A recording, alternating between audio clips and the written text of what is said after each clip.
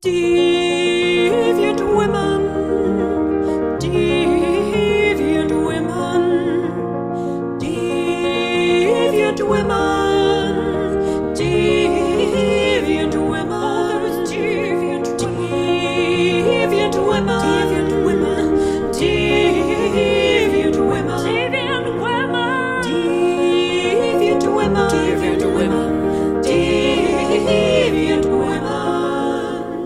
Hello and welcome to Deviant Women. This is the podcast where we talk to you about deviant women from history, mythology, literature, and contemporaneity. I'm Alicia. And I'm Lauren. And how are you, Lauren? Oh, pretty good, actually. Lauren Michelle. Oh. So I don't know Middle why. I name. just thought I'd throw that in just so everyone knows now.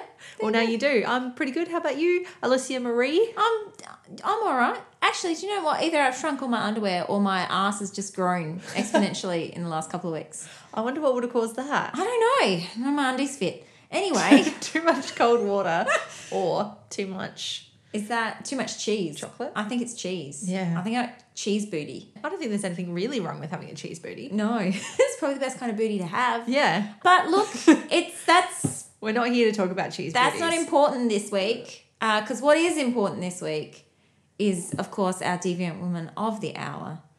And this time round, we're going to a land of fun times for me. fun times. This is one of your most beloved subjects. It really is. It is. I feel like the stars have aligned in a constellation of a few stars that you really love. Yeah. Can I name the stars? Go that for I'm it. Suspecting. You give it a bell. We've got the pre-Raphaelite Brotherhood. Hell yes.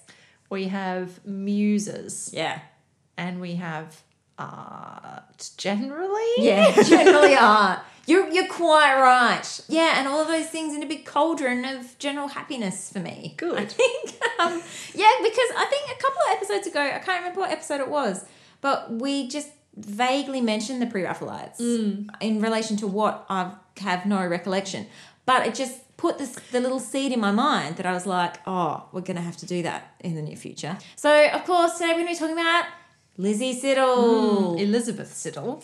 Yeah, well, she did go by Lizzie. Yeah. Yeah. Just saying. So, but if you want to say her full name, Formalising it for the people. formalising it for the people out Not there. everyone may know who Lizzie Siddle is. No. So, Lizzie Siddle is an interesting figure because she was many things. But I think she's most commonly sort of known or remembered now as being pretty much like the first kind of supermodel, the first muse. And when I'm talking about supermodel, I don't mean strutting around in clothes. I mean posing for painters whose face was really used over and over again in so much artwork that became so very famous internationally. And I guess, I'm sure you're going to talk about this, but for most listeners who maybe aren't familiar with her, you'd probably know her as Ophelia, right? That is right. Yes. So you can picture Ophelia lying in that river. Yeah. So so that painting by Millay is the one that she's most famously known as the model for, and there's the story that's attached to that. But look, we'll get to all of that. We'll get to that. Sorry, jumping ahead. That's all right. You're allowed to jump ahead because that puts it in mind for those who might be familiar with that painting, who it is we're talking about. Yes. And for the rest of you who have no idea what the fuck we're rabbiting on about, we'll lay it all out for you now. Yeah. Okay? Good. Let's do it. Let's do it. Let's jump in. Tell us. So we're going back to one of our favourite times. Ooh, let me guess. Take a guess. 1800s. Yeah, in one of our favourite places. England. Victorian England. We do spend an awful lot of time in Victorian England. Gosh, a jolly good amount of time there. That's correct. Sorry, everyone in English. But we are going to go to London. Let's just start in London. Good. People, let's just do it. Okay? With her birth. We're going to start with her birth, of course. And you're quite right. She was, first of all, she was Elizabeth Eleanor Siddle. This was her name. And she was named after her mother, who was also Elizabeth Eleanor Siddle. Yeah. So, hey, why not just confuse everyone? But this is why she comes to be known as Lizzie later on anyway as well. So we'll refer to her as Lizzie. And she was born in 1829. So you're nodding with your... Yes, Lauren sagely. is nodding very happily about that. Yes, 1829. I'm so pleased. And I mean, her family wasn't particularly rich. Her father was a successful businessman, though. He was a cutler. Basically, he made cutlery. Oh, really? Yeah. I was wondering if it was some sort of like tangent to a butcher. No. You know, they 'cause cut the meat butcher- into cutlets. cutler? No. Basically, he made cutlery. It's not as exciting. But That is so on point that it's almost confusing. you could always never guess what it was. But, I mean, so they were a pretty working class family, and she had a lot of siblings. And so, they weren't particularly well to do, but she did learn to read and write, presumably at home. We don't Yeah. know whether or not she went to school, but she was literate. And she did love poetry and drawing from a very young age. This is another very common theme amongst our deviant women. It sure is. And apparently Tennyson was her favourite poet, which is a very pre-Raphaelite poet, because Tennyson was all of the pre-Raphaelites' favourite poet. And apparently she discovered Tennyson on a piece of paper that was wrapped around a lump of butter. Oh. And that's how she discovered him. Isn't that just such a very working class way to discover poetry? Class. Yeah, I don't think that that's what you tell at the dinner party with the rest of the pre-Raphaelites. You know, I first came to Tennyson at Oxbridge. Oh, I found him on a piece of butcher's paper. Wrapped around some butter. Oh, yeah, great. So from a very, very young age, she did have an interest in art and in poetry and all these sort of finer, I suppose, beautiful things. So they're like respectable working class. Yeah, they're not the poorest of the poor, but they neither are they the most educated either. But But they're trying hard. yes, definitely. Respectable people. Respectable people. And of course, as was the case for a lot of working class families, she went out to work quite young in order to help support the family. So she began working in her late teens, and she got herself, a fairly respectable job, and she got a job working in a dressmaking shop and a milliner's. And it was here that, according to the legend, her life would change. Oh. Dun, dun, dun. Forever? Forever. So, we're going to put her on pause in the milliner's shop. Just imagine her, she's there, she's out the back, she's making with hats. Yep, doing something with hats. Putting feathers in hats. She's Putting having nice bows on hats. Yeah, in a very Victorian fashion. Good netting. Yeah, some feathers, and it's beautiful. So we're going to put that on pause, and we're just going to talk about, now we've mentioned this word, the pre-Raphaelites. Yeah. We've mentioned that. We've bandied that about. So let's just have a little moment to outline what that is. Okay. Because that's where our life is about to go. So the pre-Raphaelites, for those who have had the poor, sad lives not to know this beforehand. Hey, don't be judgmental. I'm sorry. We all come to knowledge in our own ways and times. Only because it was such a very important part, as we've discussed, of my childhood. So it's very, very special to me. The pre-Raphaelites were a group of artists, and there were two sort of incantations. There were two kind of manifestations of the pre-Raphaelites, otherwise known as the pre-Raphaelite Brotherhood. Yeah. And the first was in 1848, and it lasted till sort of about 1852, 1853. So it wasn't a very long time. And there are 7 members of the original Brotherhood, but there's only really 3 who history cares about that much. And that was John Everett Millay, who Ophelia, which we'll get to soon. William Holland Hunt, who was a very fascinating character who wandered off to the Holy Land and painted goats. Oh, great. We need not talk about him too much. And then there was Dante Gabriel Rossetti. Oh, Dante Gabriel Rossetti. Yeah. Now, Rossetti, That guy. that guy, he's the genuine worst. We'll get to that. He's in- named after Dante. He Not that is- that suggests that Dante was the worst. I don't know if Dante was the worst. He was actually called Gabriel Dante Rossetti, but then because he idolised and hero worshipped Dante so much, he swapped his name around. So Really? everybody called him Dante. Because his father was a Dante scholar, I believe. Yes, he was. Yes. Correct. Very good. But anyway, Millay and Hunt, they met at the Royal Academy, which was the main art school of the day. And Millay was the youngest entrant into the Royal Academy at 11. 11? What a precocious little fuck. Fuck off. Yeah, I know. Holy shit. Tell me about it. Precocious little shit. But the Royal Academy was this school, it was established probably about 100 years beforehand. And it was a design and art school. And every year they held a very much anticipated exhibition. And of course, it still exists. So you can still go there and see their exhibitions, and you can still study there. But interestingly enough, women, of course, weren't allowed to study at the Royal Academy. What? I know, Yes. shock horror, despite the fact that when the RA was actually founded back in 1768, two of the founding members were women. Really? Yeah, Mary Moser and Angelica Kaufman, who we've mentioned briefly before. Have we? Anyway, I just think that that's a slight irony for the times. So Rossetti saw the work of Holland Hunt, and he basically pleaded for Holland Hunt to be his teacher. So Hunt took him under his wing. And that's how the three of those figures kind of come together. Now, the Pre-Raphaelites themselves, the way that they kind of were interested in art was they were interested in rejecting kind of the way that art was being taught at the time. Yeah. So the whole idea about this name, the Pre-Raphaelites, was that they were going back to a time before Raphael. Yeah, they kind of liked the 14th century Italian artists, didn't That's they? right, yeah. Well, it wasn't actually Raphael himself that they had a problem with. It was kind of everything that came after Raphael and the way that it kind of I guess because the name is Pre-Raphael arts, right? It's not Pre-Raphael. So they're rejecting the Raphaelites, the people who followed in the school of Raphael. Yeah. So they're kind of going back to a time before this. Yeah. So art was taught in this kind of way where you had these idealized subjects. The lighting was always on the most holy of them. You used very idealized, romanticized kinds of subjects. Whereas the Pre-Raphaelites, they wanted truth to nature. So they wanted to paint things how they really looked. They didn't want to idealize subjects.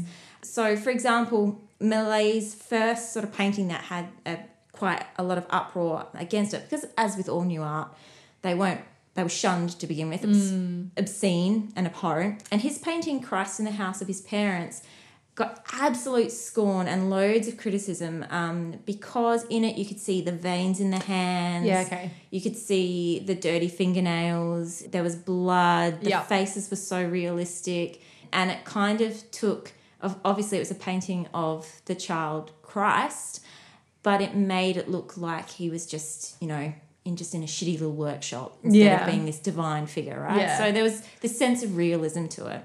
And critics raged against it. They hated it. I'm sorry, I'm trying to give you a really brief history of the Pre-Raphaelites here because we need to get on to Lizzie. But it's important to know this and what they were all about. And one of their very famous early critics was Charles Dickens as well. Oh, really? He fucking hated them. And he railed against this particular painting and thought it was trash.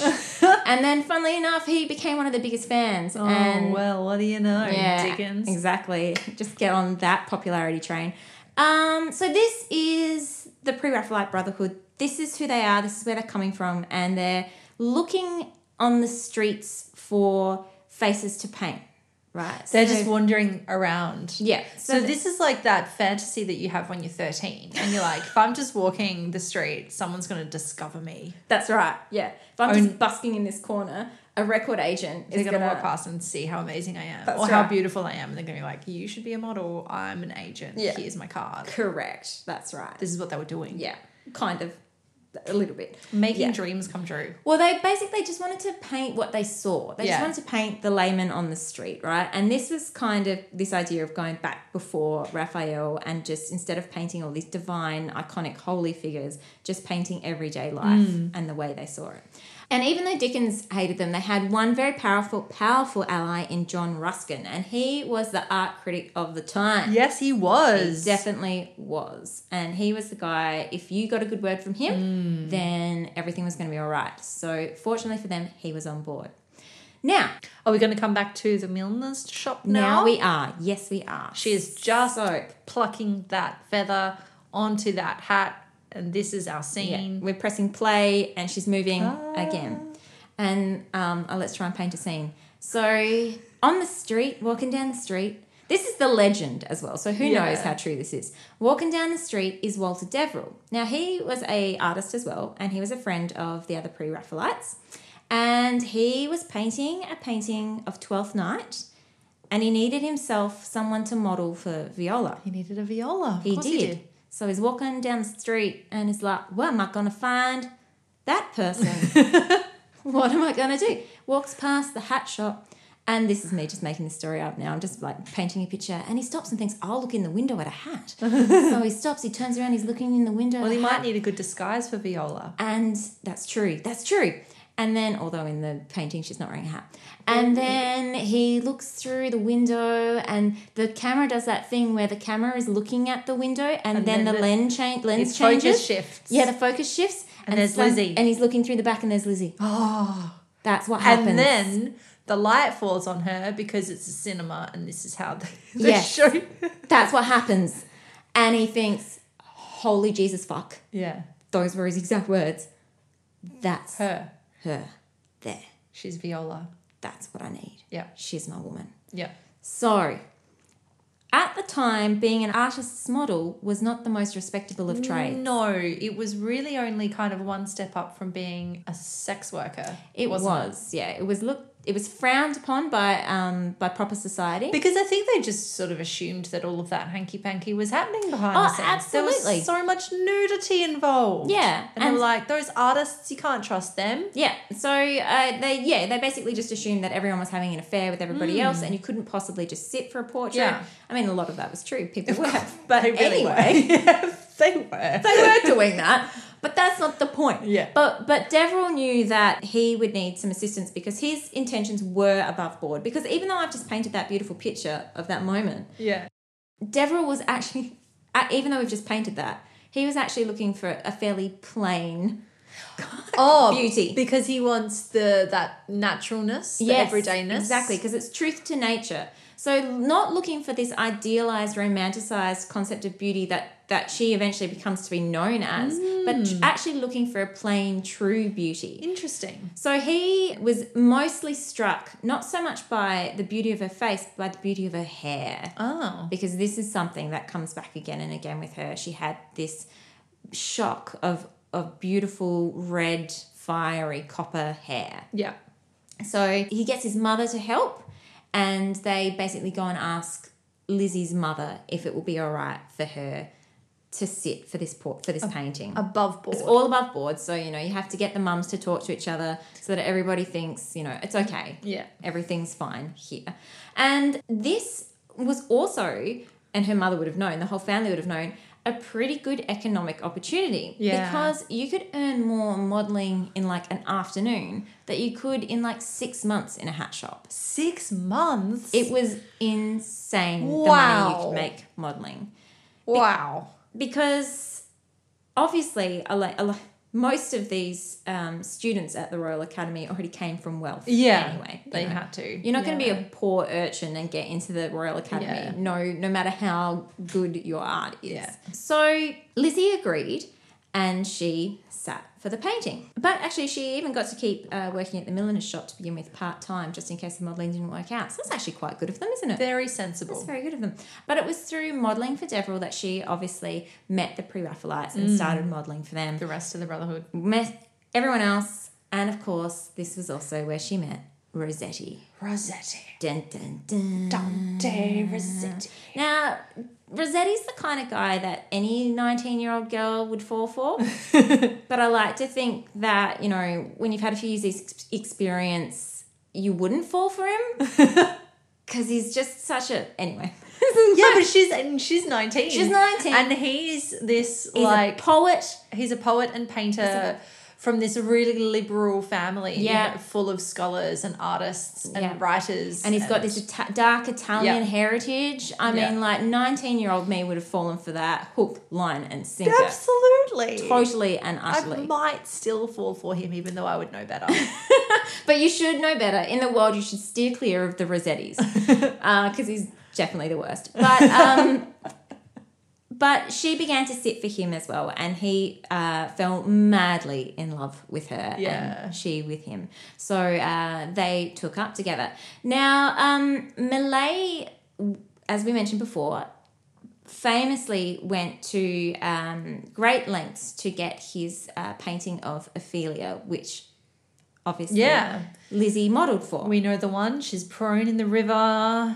There's the flowers all about her. All those meaningful flowers. And it's probably the most iconic painting with Siddle in it that exists. And I was listening to something recently about the Tate Gallery, and they were saying that it's one of the paintings where on a daily basis people will just walk up to the information desk and say, where do I find Ophelia? Ah. And that made me feel really like such a loser nerd, because that's what I did. You did do that. I did exactly You that. literally went up to the desk and said, where will I find Ophelia? That's precisely what happened when I went to the Tate. I was What like, a where nerd. will I find Ophelia? And I thought I was really original. Turns out I'm not at all an individual. Everyone just wants to see that painting. Well, it's iconic. It is iconic. And in order to do it, Millet did something very different to begin with. Something that the Impressionists were kind of like, famed for, but that the Raphaelites were actually pre-Raphaelites were actually doing about 10 years before the Impressionists, where they went outside of the studio to paint landscapes. Yep. So rather than sitting in the studio and painting a landscape from sketches that you made, they actually packed up their easels and their paints and they went out into the countryside, because of course trains are a big thing there as well. And they sat out in the countryside for hours painting the environment. And then they would go back to the studio later to finish it off. But they wanted to capture the light. They wanted to capture that sense of the world as it was. The real. Truth to nature. Yeah. So he came back to the studio to paint the figure of Ophelia after painting all the rest. And in order to paint this, Lizzie lay in a bathtub. Now, this is a very famous story about Lizzie. It's kind of a horrifying story. It is. So Lizzie posed in a bathtub for this in an antique wedding dress. And the water was apparently drawn from the Thames itself. So God, it's probably disgusting. so like gross river water. Oh, no. And it was heated by a series of candles and lamps underneath it. Now It seems romantic. That seems lovely, doesn't it? Like super, chill in this bath. while you paint me in this beautiful gown. all these candles underneath us. But no, not at all. Because Millet wasn't interested in her romantic No. at all. He wanted to paint his painting. And he was so engrossed in doing it that he didn't notice as one by one the candles went out. She's just like, but she was too afraid to say anything, wasn't she? So she just like laid there shivering. Exactly. In this fucking freezing cold bathtub. Yep, for 5 hours. 5 hours. Because as we said before, right? So the money she was making from modelling was worth half a year's wage, possibly even more at the time. She didn't want to risk this job. Oh, you know? I feel cold already. I just know, can talking you about imagine It's it? making me feel cold. It's so horrible. It's making me feel cold too. Ugh. But so she just lay there without saying anything for 5 hours. She wasn't even just like, excuse me, Millet. Could you maybe just light the candles again? Until he finally noticed what had happened and thought, oh shit, fuck, I've nearly killed the woman. And pulled her out, and of course she developed pneumonia. Of course, yes. And it's one of the most famous cases of pneumonia in art history ever, I think. And her family, her father demanded that Millet pay the doctor's bills. Yes. You could kind of understand. Oh, yeah. And, Millet was good enough to to compromise and pay for some of the doctor's bills. But it also kind of taps into this romanticizing of these kinds of figures, doesn't it? Like, especially that like thin, waifish, sickly beauty that was such a big thing in Victorian kind of culture. And sadly, this is part of the story of Lizzie's life, was her ill health. So this bout of pneumonia is only sort of the starting point of her story of ill health that goes on for the rest of her life. She was thin and frail, and doctors often suspected that she had tuberculosis, but there was nothing to kind of prove that she did. And so she was described as sort of waifishly thin, and she was very pale. But this, again, played, as you said, it played into that kind of notion of that very fragile beauty, I suppose. So Rossetti fell in love with this waifish woman. Of course, because that was the ideal. And she's so tragically beautiful as well. And because he thinks... Tragically ill. Yeah. And because he thinks that he's Dante incarnate, he sort of starts to think of her as his Beatrice as well. And kind of make this romanticized version of Dante and Beatrice. And Dante was, of course, the famous 14th century Italian poet who wrote...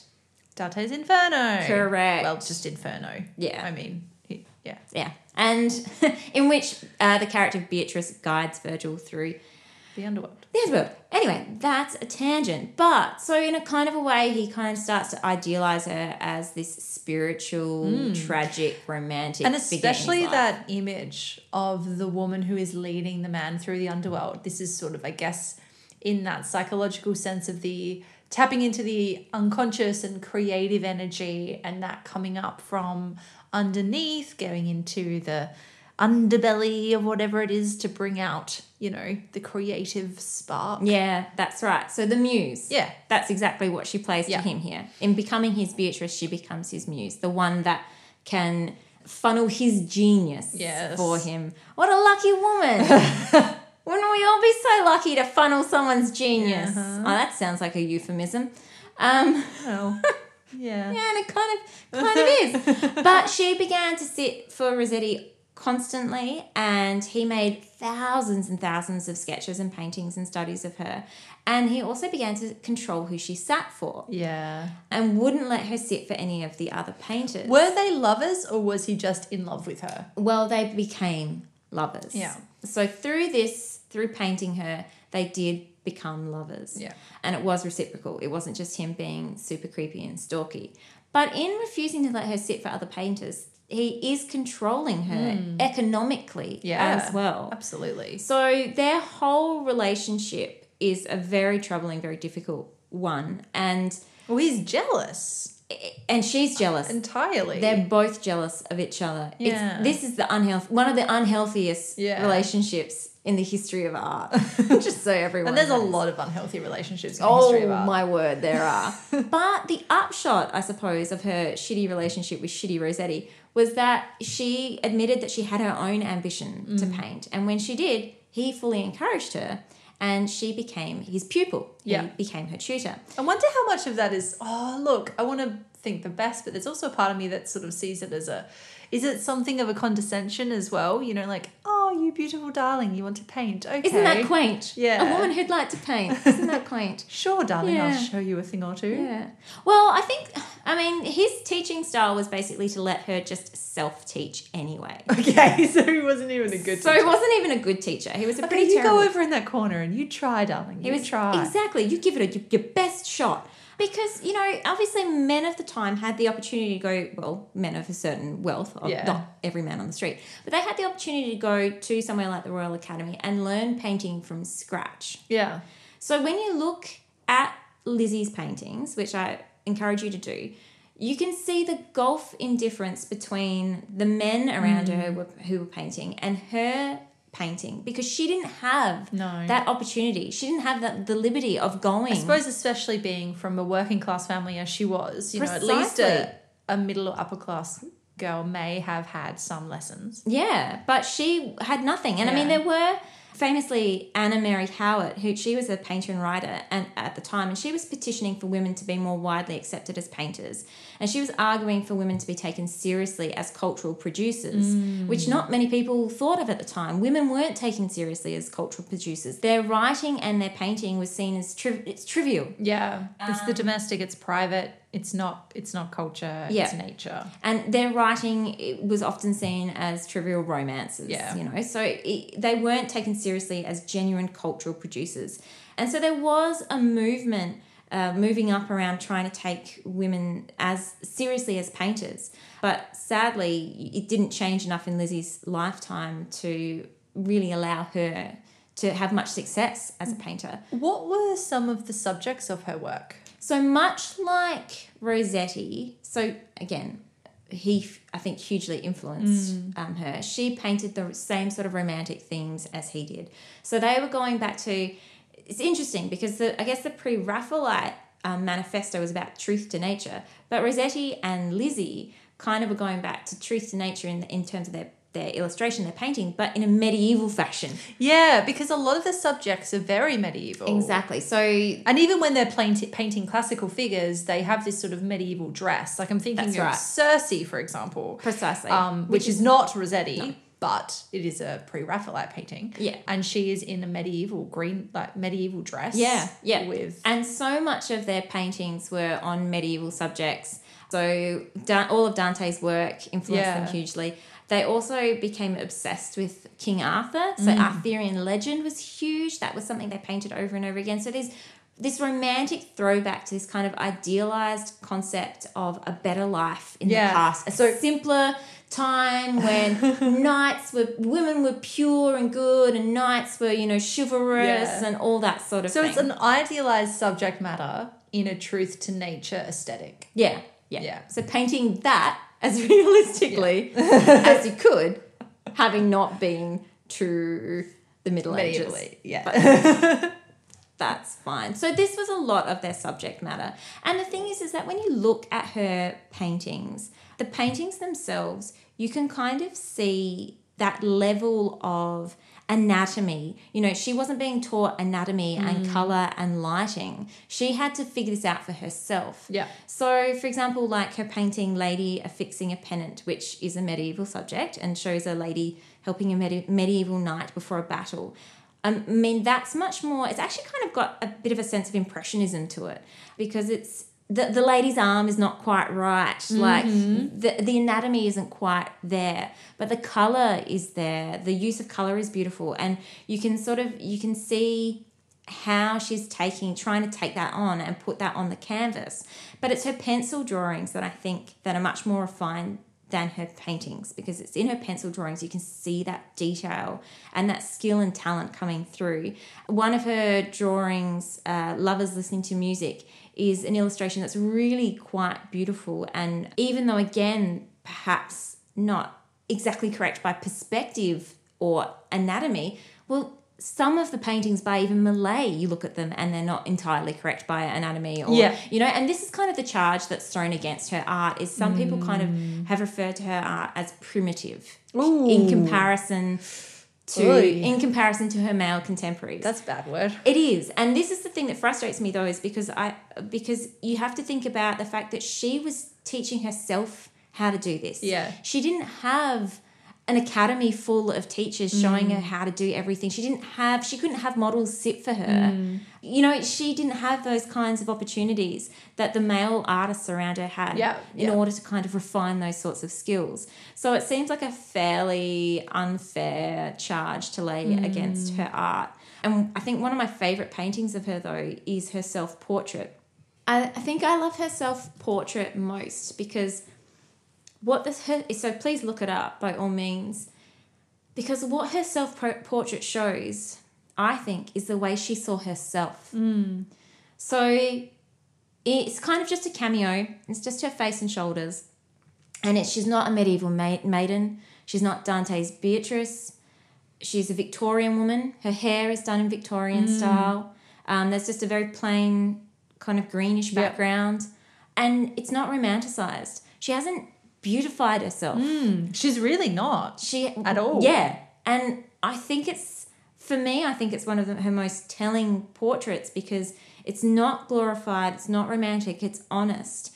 And it's her for once representing herself. Yeah. Instead of how all of these men around her were representing her again and again in their paintings. And it certainly contrasts with portraits of her by others, where she is kind of paler, her skin is softer, she's got the kind of doughy eyelids, and her hair is loose and cascading, whereas here it's confined and restrained. And I think this also speaks to something about the domestic side of Lizzie, or her desire for a domestic life, because she wanted a lot of that. She wanted a domestic life, and Rossetti said he would marry her, and Well, he was from a certain background and she was from another background, and never the twain shall meet. This is right. So he actually did eventually marry her, but it took 10 years. And it wasn't just like this kind of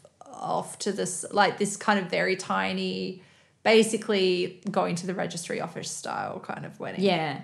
And that was a long time later in the story, right? Because by this point she had moved in with him. They were living together. Scandalous. And this is so scandalous. And she's putting her reputation on the line to live with this man unmarried. And her family constantly wanted to know when they were going to marry. She wanted to know when they were going to marry. And Rossetti put it off and put it off and put it off. And of course, yes, this was primarily because she was from a much lower class than he was. He knew his family would not be accepting, including his sister, Christina. a famous poet herself. I do love me some Christina Rossetti. Well, she didn't like Lizzie. Oh, well, interestingly, okay, you haven't kind of come to it yet, but I wonder if there's some Lizzie in Goblin Market. I think there is. Yes. That whole kind of sister relationship, bit of addiction. Definitely, yeah. I think Lizzie is a character in a lot of Christina's poetry. Her brother is as well. I think that relationship inspired a lot of her work. But despite this, she didn't want Rossetti to marry Lizzie. I suppose she's still beneath him, really, as far as their family is concerned. Yeah, but they became inseparable. And they had little pet names for each other. She was Guggums and he was Gug. Just so you know. It's kind of cute, isn't it? That is but cute. another way that his sort of controlling influence can be seen is that he changed the spelling of her name at this time Oh, yes, as well. from 2 L's Dropped to an L. 1. Yeah. Weird. Don't know why. But he just decided that she needed to drop an L. It would be better for her as an artist to drop an L. But he was genuinely, if he wasn't very helpful with her, with teaching her how to paint, he was very encouraging of her painting. And he did genuinely think she had talent. Somebody else who thought she had talent. Ruskin. Exactly. Yeah. Art critic extraordinaire of the day. And he became her patron, Oh, wow. which is actually really quite amazing. Yeah. He saw so much potential and talent in her work that it led him to take her on board, and I have somewhere for how much. A patronage of £150 a year. This is an extraordinary sum of money Yeah. back then. Exactly. So economically, a fabulous boon for her. Made Rossetti feel a bit shit, though, because he actually wanted Ruskin's patronage. No way. So Ruskin wasn't... No. Oh, shit. No, I didn't realise that. He went straight to Lizzie. Oh, dear. Yeah. Now, this might also have had something to do with the fact that Ruskin wasn't a big fan of Rossetti because of his friendship with Millais and the fact that Millais ran off with Ruskin's wife. Oh. But Yeah, he's probably not going to give... so I don't think Rossetti's- Rossetti was ever really... But Ruskin and Rossetti, they did have quite a good relationship, and Ruskin was interested in Rossetti's paintings. He kind of actually did turn his attention to Rossetti after Millais fucked off with his wife, but it was really Lizzie that he took on and looked after monetarily. So he also was the one that was instrumental in trying to convince Lizzie that she should go to Europe for her health. Her health had been failing, and when she moved in with Rossetti, he lived in this crappy little apartment in Chatham Place, which was cold and dark and dank and probably didn't really help with Lizzie's health. I don't know what you're expecting of an artist In London. in the mid-1800s. You're quite right, actually. I don't think there's an opportunity to not be cold and dark and dank. That's is the there? way that it is. That's true. How else do you produce art? I know. You need to, you have to, You have to live in a hovel. in a little hovel, It's not the bohemian life otherwise. tuck yourself away, get TB. Yep. It's what you do. Well, unfortunately, this is how the story plays out. She was not well, and reports at the time as well suggest that it wasn't simply that she was fragile or ill. It was also that she possibly was anorexic Oh, yeah. as well. So there are a few clues to the fact that she may have had an eating disorder in some of the letters that were bandied about at the time. Rossetti hinted in letters to his friends about her not eating. In a letter to another painter, Ford Madox Brown, he said that Lizzie was in no better health, never eating anything to speak of. While in another letter he wrote that Lizzie was getting all right again and would be quite set up, I believe, if not for an unfortunate lack of appetite, which keeps her mostly fasting and prevents her gaining much strength.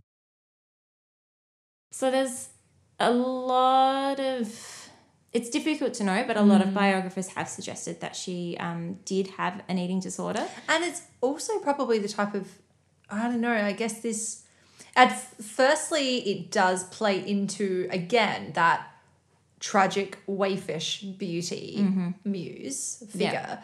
But also even the medical kind of treatments at the time. Like, you know, she very well may have been prescribed a diet of bread soaked in milk. Yeah. You know, like yeah. that's the kind of thing that they Yeah. did. Well, one doctor diagnosed her as simply as having previously had quite a sort of a quiet mental attitude, but recently have been quite excited by the art around her, and that was her problem. Of course. Previously, Too she much was stimulation. Too much stimulation. Previously, she was led quite a dull life, but now she's been mentally awakened, and that's made her quite ill. Yeah. So they really had no concept, no clue whatsoever. But despite this, she continued working on her art, and she actually did exhibit with the Pre-Raphaelites. She was the only female to exhibit with the Pre-Raphaelites in a Pre-Raphaelite exhibition. So she did put her art out there. The other Pre-Raphaelites did take her seriously, but of course, as I said, in her own lifetime, you know, Ruskin took her seriously, but it wasn't really the time for Lizzie to be able to make it on her own as an independent artist. Just, this is not the way the world functioned. And it's taken 150 years for her art to actually be valued for what it is. But she also wrote poetry as well. Yeah. And so she continued her relationship with Rossetti, and she continued to write poetry in earnest at this time as well. William Gaunt, who was an art historian, he said some wonderfully patronising shit about her Oh, poetry. I bet he did. What did he say? Well, he called her letters, the few surviving letters that she had, dull and flat because, you know, why not just insult someone's letters? Like, for sure. But he called her poetry her little tragic verses. Oh, that is so patronising, isn't it? Isn't it horrendous? Little tragic verses. Little tragic verses. Oh. Because, you know, when a male poet writes a tragic poem, that's genius. Yeah. But if a lady gives it a shot, then it's a little tragic verse. Thank you for your pathetic efforts in this vein. What would you know about the human condition? I know, it's so terrible, isn't it? But her poetry was never published in her lifetime. By now, anyway, this is sort of the height of that first iteration of the Pre-Raphaelite Brotherhood. And by this time, sort of an unofficial sisterhood had formed as well. So this was Lizzie, obviously, and Fanny Cornforth, who was another model that Rossetti met in 1856 and had a relationship with for the rest of his life, basically. And Annie Miller, who was mostly involved with Hunt, but also with Rossetti as well. And are these models also artists, or are they creating a sisterhood of fellow muses? Yes. Like the wags of... Yeah, they were basically the wags. They were the wags of the Pre-Raphaelite Brotherhood. Cool. It's wives and girlfriends for those of you who don't know. Just checking, just making sure. And so, as I mentioned, on Ruskin's advice, Lizzie did go to Europe for a short time to try to recover her health. She also, of course, was medicated with... Laudanum! Yeah, I knew you were going to guess that. Everybody loves some laudanum! It's the Victorian English Times. It's the drug of choice. It is, and so she was addicted to Are it. you feeling under the weather? You need some opiates. That's Are what you you should take. melancholy? Have some opiates. Having trouble sleeping? Opiates. Have some opiates. Are you too stimulated by all of the art around you? And all the opiates you're having? have some opiates. Yeah. Oh, the bloody Victorians. They did love themselves some laudanum. I hope somebody takes sound bites of that and turns it into an actual ad for opiates. That would be great. But while she was gone trying to actually just, you know, maybe get healthier in a warmer climate, the problem was that this didn't help her mental health because the entire time she was there. What, Rossetti's having an affair with Fanny? Yeah. Yeah. Although at the time she probably would have thought he was having an affair with Annie Miller, which Oh. probably was also correct.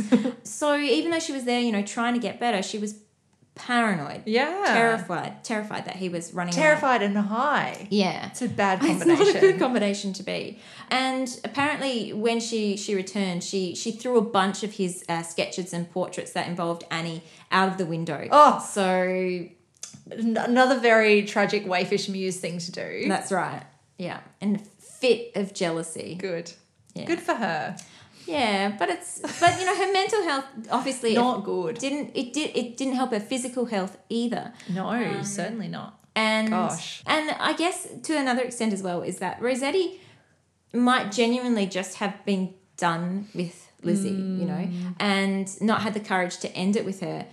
Because he might have been worried that would just make her even more unhealthy. Yeah. So he continued to stick with her for the next 10 years. 10 years. You know, running around behind her back with other Yeah. models. It's not a happy time.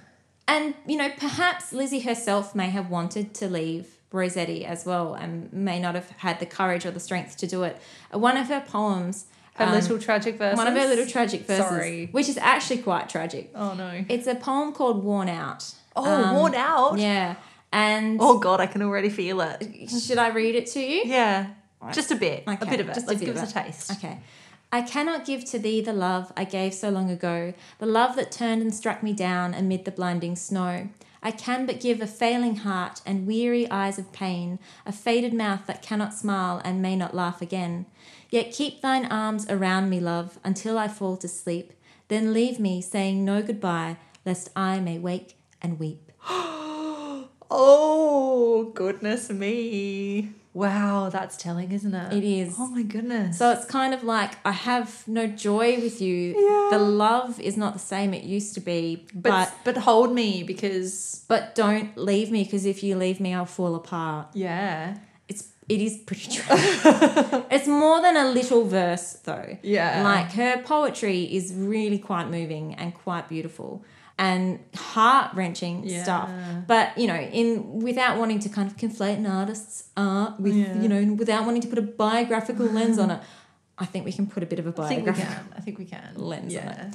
But by May of 1860, he finally did marry her. Oh, I thought you were going to say he finally left her. No. Oh, my God. If no, only. This seems like a terrible idea. Getting married is maybe not the best step Because I to didn't take. know that they married, but Yeah, so I thought they were already married. it was a very small ceremony with just a Yeah. few witnesses, and apparently she was so weak she had to be carried there. She couldn't even walk to the church. Oh, my God. But the actual marriage rallied her spirits a little, and she wrote more poetry at this time, and she tried to paint again. And by the following year, she was pregnant with a daughter. Oh, but that's not going to go well because she's such a tiny little tragic waif. The child was stillborn. Yeah. I'm sorry, this is a very tragic story, isn't it? It's just capital T. It's not getting happier. And of course, Lizzie fell into what we would now know as postpartum Yeah. depression, quite obviously. And she did become pregnant again later that same year, but this baby too wasn't to live. She was clearly not healthy. She was not well. She was Yeah. not well at all. And in February of 1862, so the story goes, Rossetti had been out to dinner with a friend and fellow poet, Charles Swinburne. And on returning home, he found Lizzie quite unwell, but he also had a teaching position at the time, so he left again to teach. By the time he came home, Lizzie was unconscious and he couldn't wake her up. And so she had, whether intentionally or not, taken an overdose of our favourite opiate. That's what they should put on the bottle. Our favourite opiate. And the doctor was called, and the doctor said he couldn't do anything. I guess it's really hard to know, isn't it, how intentional that would have been. Well, so it is hard to know, but myth and legend surround this story. Yeah. And apparently Rossetti called for 3 more doctors who all said that they couldn't help her. Apparently even they tried to pump her stomach at one point, didn't work, and by the early morning she had passed away. Now, the extra part of this legend is that apparently, the story goes, Lizzie had pinned a suicide note to her dress. Yeah. And rumours circulated that Ford Madox Brown had suggested that Rossetti destroy it before anyone found it because, of course, suicide, Yeah. illegal, you can't have a proper burial, mortal sin, and to kind of quash that idea. And I guess also to protect the reputation of everybody involved, I suppose. Yeah, including himself. Yeah. So the overdose was ruled to be an accident. So it was a short life. She burnt out bright and How she old burnt was out she? young. 40-ish? Died at 33, Oh my God. which is That's so young. so young.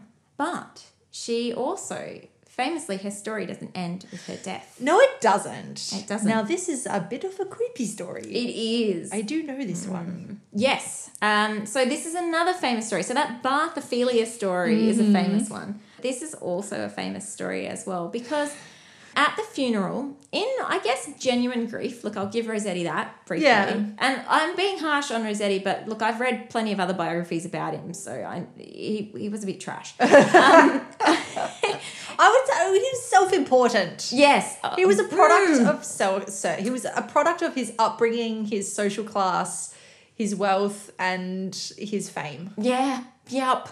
He probably wouldn't fly today, I reckon. I would hope not. But he, in a genuine fit of grief, I think, but also in a very epic, grand gesture, he placed his notebook of poems in the coffin. Yeah. Laid it on her hair, which was all combed out, beautifully presented. Because in death, you need to be beautifully. You need to be beautiful. We know this from Ophelia. That's right, Of course, exactly. the epitome of the beautiful death. And this was her moment, or her real moment of Ophelianess. So he laid the book, his little notebook of poems that he had written over the last 10 or so years, in the coffin with her. Now, they were buried, done and dusted, you'd think. Now, for the next few years, Rossetti's health declined.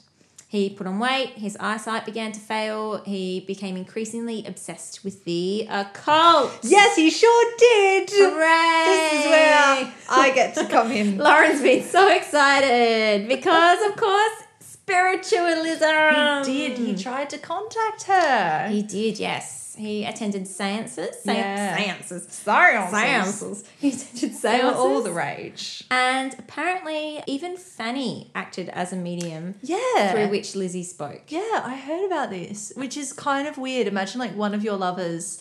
Oh, okay. There are It's so many very levels. weird. There's so many levels to the weirdness of that, because there's the passive receptor, the medium, for the active agent of the spirit to come through and speak through. And then there's the whole power dynamics of relationships and being the lover and the other lover and the other lover, and they're all inside of each other, and it's all weird. Very weird. I have no idea what she said, Yeah. but I would love to know what she said. I would like to have been in on that room. It would have been amazing. Spiritualism was pretty popular with a lot of poets around this time. It was. There was a lot of brouhaha. I feel like you've got a story you want to share. Oh, it's like pretty tangential. It's not really about. It's not actually about. You can do it. Look, if people don't want to listen, they could just skip Well, it's ahead. not about Rossetti, but it's about the fact that this was really taking off amongst poets because, of course, I guess it posed so many interesting questions about life and death and the nature of nature and art and and which poets you could contact from the past. So Elizabeth Barrett Browning, who is of course famous poet, she rivaled Tennyson, who was the pre-Raphaelites' idol. Yeah. She was really rivaled him for poet laureate back in the day. Now her and her hubby Robert Browning, they got really, really into spiritualism, but for two very different reasons. So like Elizabeth Barrett Browning was so super interested. She was like really intrigued by it. She'd been very religious her whole life, was super like, ooh, interesting. I want to see what this is. Robert, meanwhile, he was like, you are all charlatans. You are all frauds. You are all fakes. He wrote the poem Mr. Sludge the Medium, which was like a denigration of mediumship. And that poem was based on the famous medium D.D. Hume, Daniel Douglas Hume. Who I think we've mentioned before. We have, because he came up with Florence Cook. Way back at the start. Because William, her patron, he also hung out with Daniel Douglas Hume and therefore was also at seances with the Brownings. And anyway, Daniel Douglas Hume was the person at the centre of this poem who it was based on, and apparently it's entirely possible that, again, Robert Browning was not, well, he was motivated by his interest in the fact that he thought it was all bullshit, but he was also apparently super jealous because he believed that the whole mediumship thing was a mask, like, to hide the affair between D.D. Hume and Elizabeth Barrett Browning. Oh, really? Yeah, he thought that there was a whole bunch of hanky-panking going on when the lights went down. Well, there may well have been. And D.D. Hume was totally hitting on Elizabeth Barrett Browning, which also might suggest why she was so keen on spiritualism. Oh, that's so interesting. I think there's a whole episode on Liz. Yeah. The other Liz, that Liz. So I know that that's a tangent, but I was thinking about romantic poets. Well, it's- and this circle Yeah. of poets, this Well, that's particular it. circle. Because there are so many artists from this period of history that, you know, we look back to, and so many of them were fascinated by spiritualism at the time. And of course, Rossetti, I mean, as such a tragic figure who's living in the past anyway, like the past from 400 years ago, you can imagine the appeal for him Yeah. of this whole new world of the occult and the romanticism there Yeah. too. But also, it wasn't just that. It was also that, to be perfectly honest, he thought he was basically being haunted by Lizzie. And he heard her voice. One thing I didn't mention earlier was that Rossetti was a mad animal lover. So was Lizzie. Lizzie had a pet bullfinch and that lived with them. And Rossetti, over a period of years, he owned all sorts of fucking weird animals. He was obsessed with wombats. He had a couple of wombats. He had a kangaroo. He had a wallaby. He had, for some reason, it's like Australian He animals. loved Australian mammals. They were all the rage at the time because they were so They were weird. new. And they were like, new. they'd only recently discovered them on the... I mean... But they'd only recently taken examples back Yeah. to kind of like show them like, Yeah. hey, look at at this these- funny animal. Yeah. So, over a period of time, he owned a whole bunch of different animals. But Lizzie, her pet was this bullfinch. And birds are an interesting sort of pet for Victorian women because there was this idea, you know, spinster women should have a bird because it's a gentle, feminine animal and you can lavish your love on it that you're not able, you know, you don't have a husband or a child to lavish your love on. So have a pet. So it's a bird. Have a pet, have a bird. But not cats. Well, you can have a cat or a dog as well, but a bird was a very feminine animal to have. Yeah, interesting. And also you could keep it locked in a cage. Yes. And that's, women should... It's very symbolic. It's very symbolic. And a lot of paintings with Lizzie involve birds, etc., etc. And so he thought that Lizzie was talking to him through birds. Oh. Yeah. Yeah. Birds spoke to him in Lizzie's voice. Yeah. And he was being haunted by her apparition, being haunted by her voice. And of course, you can imagine as an artist, her face is everywhere in all of that art. So he also got himself his own addiction to chloral, which was supposedly to help you sleep without dreams, because obviously he also dreamt of Lizzie. But he liked to take that with whiskey. So you can imagine it was quite strong. And he, at this time as well, was not just haunted by Lizzie, but was also haunted by the idea of the poems that he had put in The that poems that he put in the coffin, and he's now regretting it. He's regretting it because he's thinking, you know what, they were the best poems I ever wrote. And now they're gone forever. And his health is failing and he can't write new ones. Or- and he wants those ones back. Are they Well, gone forever? we shall see. So he overdosed on chloral. Oh, shit. Much like old Lizzie had overdosed.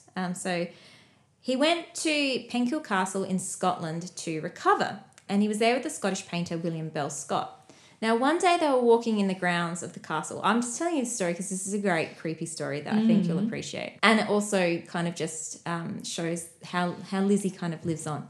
They were walking in the grounds of the castle and a bullfinch sat in the path in front of them and it wouldn't move. As they got closer, it sat still until they were right on top of it. And Rossetti bent down and picked it up and held it. He said to Bell Scott, well, Bell Scott was like, okay, well, it must just be a tame finch that's gotten out from somewhere. But Rossetti insisted that it was Lizzie's spirit. He was like, no, this bird is Lizzie. It's definitely Lizzie. Come to me. Come to me. Bell Scott made him leave the bird behind. He was like, put the bird down. Mate. Rossetti put the Step away bird from the down bird. and step away from the bird and let's go home.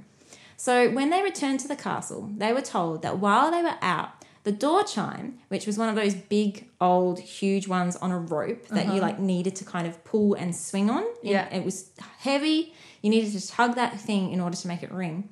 It had rung while they were out, but when they went to investigate, no one was there. No one was there. And when they corroborated their stories, they discovered that it happened at exactly the same time that Rossetti had found the bird. So he was convinced that it was an omen. I think that's a great story. It's a good story. It's a great, creepy story. Yeah. So he was soon convinced by another artist, also a bit of a villain, Howe, that he should recover the poems. So they began to organise Exhume the grave of Lizzie Siddle. digging Lizzie up. Oh. But in secret. Now, it's such a secret that this story has obviously become one of the most famous stories in art Yeah. history. Such a secret. Now, Rossetti wasn't present at the digging up, which I think is probably for the best. Yeah, probably. It happened in the middle of the night As all good grave digging should. because it was supposed to be secret, obviously. A fire was lit, and well, obviously because you don't want to attract anyone's attention who's like walking through the... No. Yeah. No, you can't You dig up a can't- grave no, in you- daylight. That's right. It can't be done. No, you can't do that. It's can't be very done. against the rules. So, I mean, he had permission to dig the body up, right? Oh. He got permission to dig the body up without even having to go through her family. Oh, so they God. didn't even know that it was happening. But I suppose they've got Rossetti's permission as her husband. Surely that's all yeah, they probably exactly. need. So they never knew. So he Yeah. got permission to dig it up. And also it had to be checked to make sure that it wasn't like a will or a, some kind of legal document. He had to prove that it was just poems, man. Uh-huh. It's just useless Yeah. poems. That's all I want. So a fire was lit beside the grave, obviously to provide enough light to work by, and the coffin was dug up. Now the legend goes that inside by the firelight, Lizzie was completely unchanged.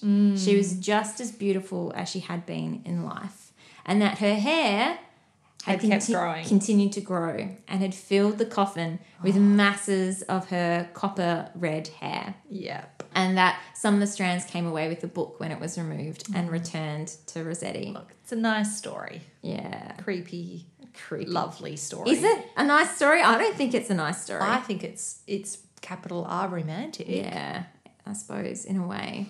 But of course, the secret digging up was entirely big news, was totally unsecret. And the publication of the poems was eagerly awaited. Of course it was. Because everyone Oh my wanted God. to know, They're like, like, it's it's the coffin grave poems. poems. They're the grave poems. And the response was fairly positive, which I suppose makes digging up your dead wife totally worth it. You know what though? So I have been to Highgate a couple of times, and on the tour, I remember going. They took us to Rossetti's grave, and it was this big thing. They're like, "Oh, now we're going to Rossetti's grave," and I was so excited because, oh my God, it's Rossetti's grave. But also, I assumed that he would have been buried like in the family plot, so I was like excited. I was just like, oh, and I'm going to see Christina's grave, Yeah. and it's going to be the whole thing. And it wasn't. It was just Rossetti, and I remember being so angry that they made no mention of any of this stuff, and I was like.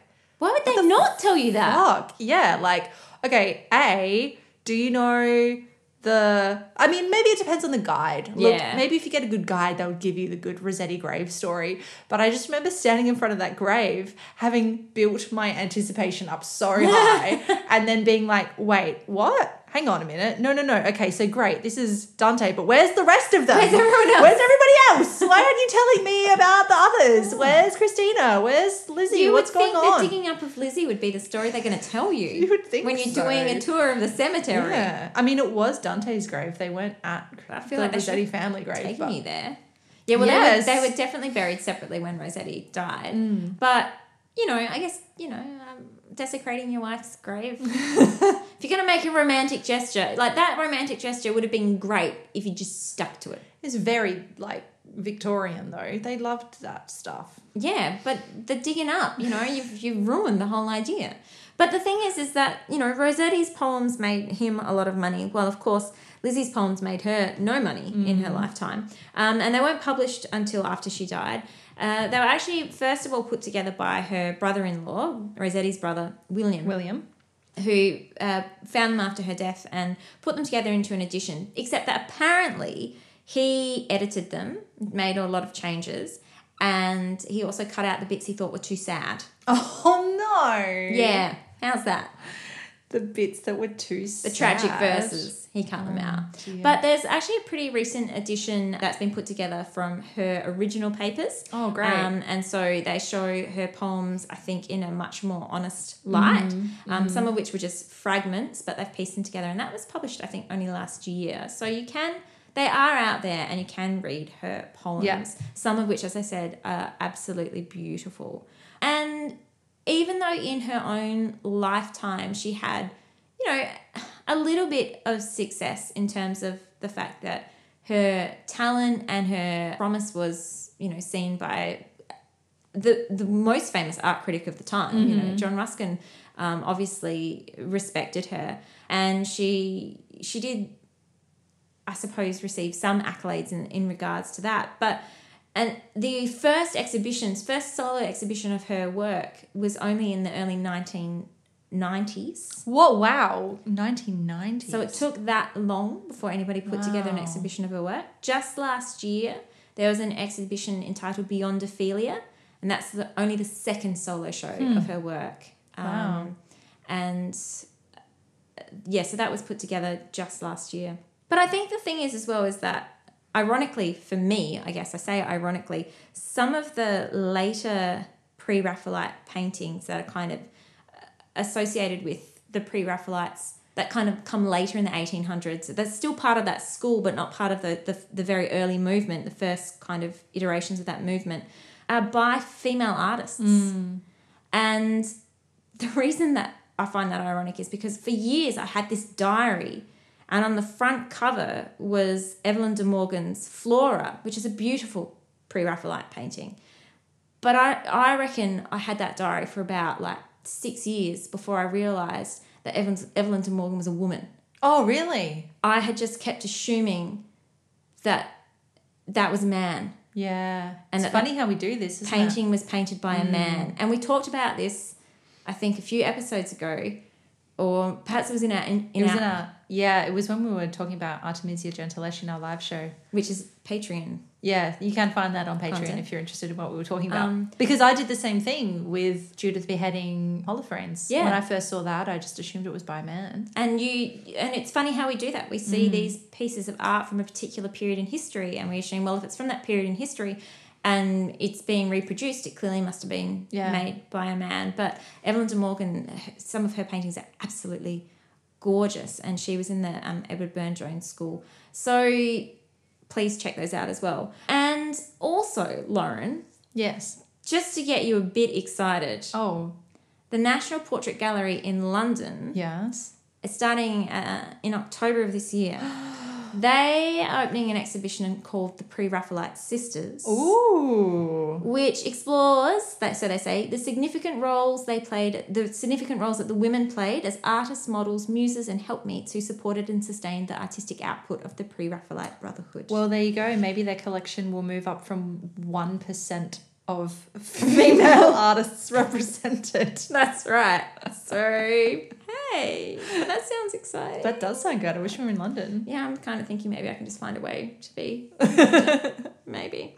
But yeah, I suppose really when we look at Lizzie, she's remembered as this very tragic figure. Yeah. And I mean, sure. And it's not even just that she's a tragic figure. Her strongest association is with Ophelia. Yeah. I mean, fuck. And I guess that's the thing, so many of the figures that she modelled for were tragic figures that in, a lot of ways kind of tied back to the life that they did live together. Yeah. And there's a painting that Rossetti painted shortly after they were married called How They Met Themselves. And it's sort of Rossetti and Lizzie as these medieval lovers meeting their doppelgangers in over a fountain in a wood, and kind of how that is a portent of death to come. Yeah. So it's kind of like so much of their tragic art, I suppose it is a portent of what's to come. It does prophesize the way their lives definitely. played out. They did play that whole tragic romance to a T. They really did. They really dove into those roles.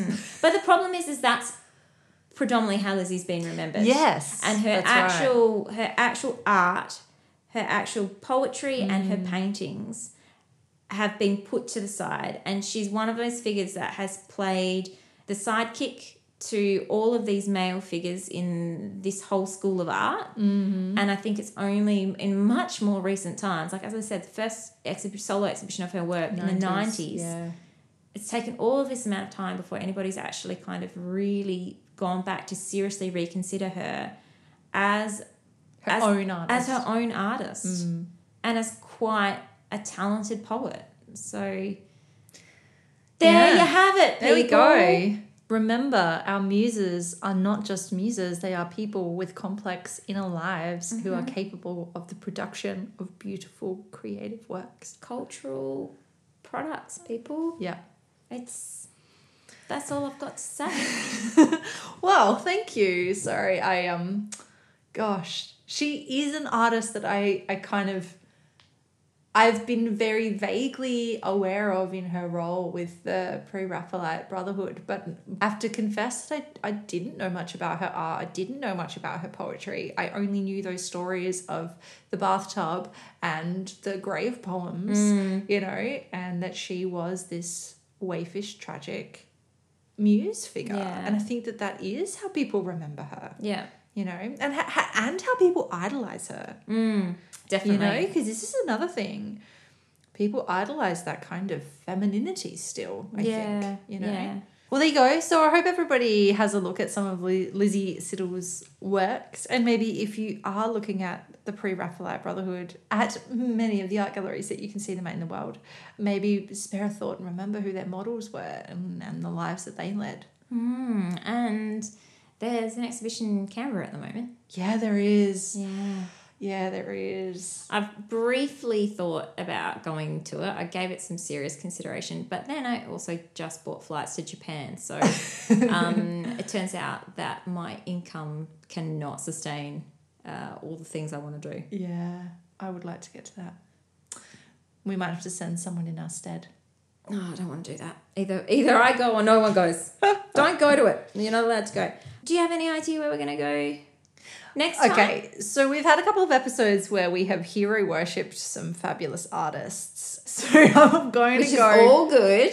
I'm going to go on a real different tangent next time. We're going to look at a woman who probably shouldn't be put on a pedestal, That's great. who was powerful. That's good. That is a good thing. That's good. Who led with conviction and That's good. courage That's great. and maybe murdered a bunch of people. That's not so good. Yeah. Well, let's go that way Yes. next time round. So that's where we're going next time. Terrific. Until then, that's it from us. You know where you can support us. We're on iTunes, Stitcher, SoundCloud, all of the podcasting apps. Leave us a review, subscribe.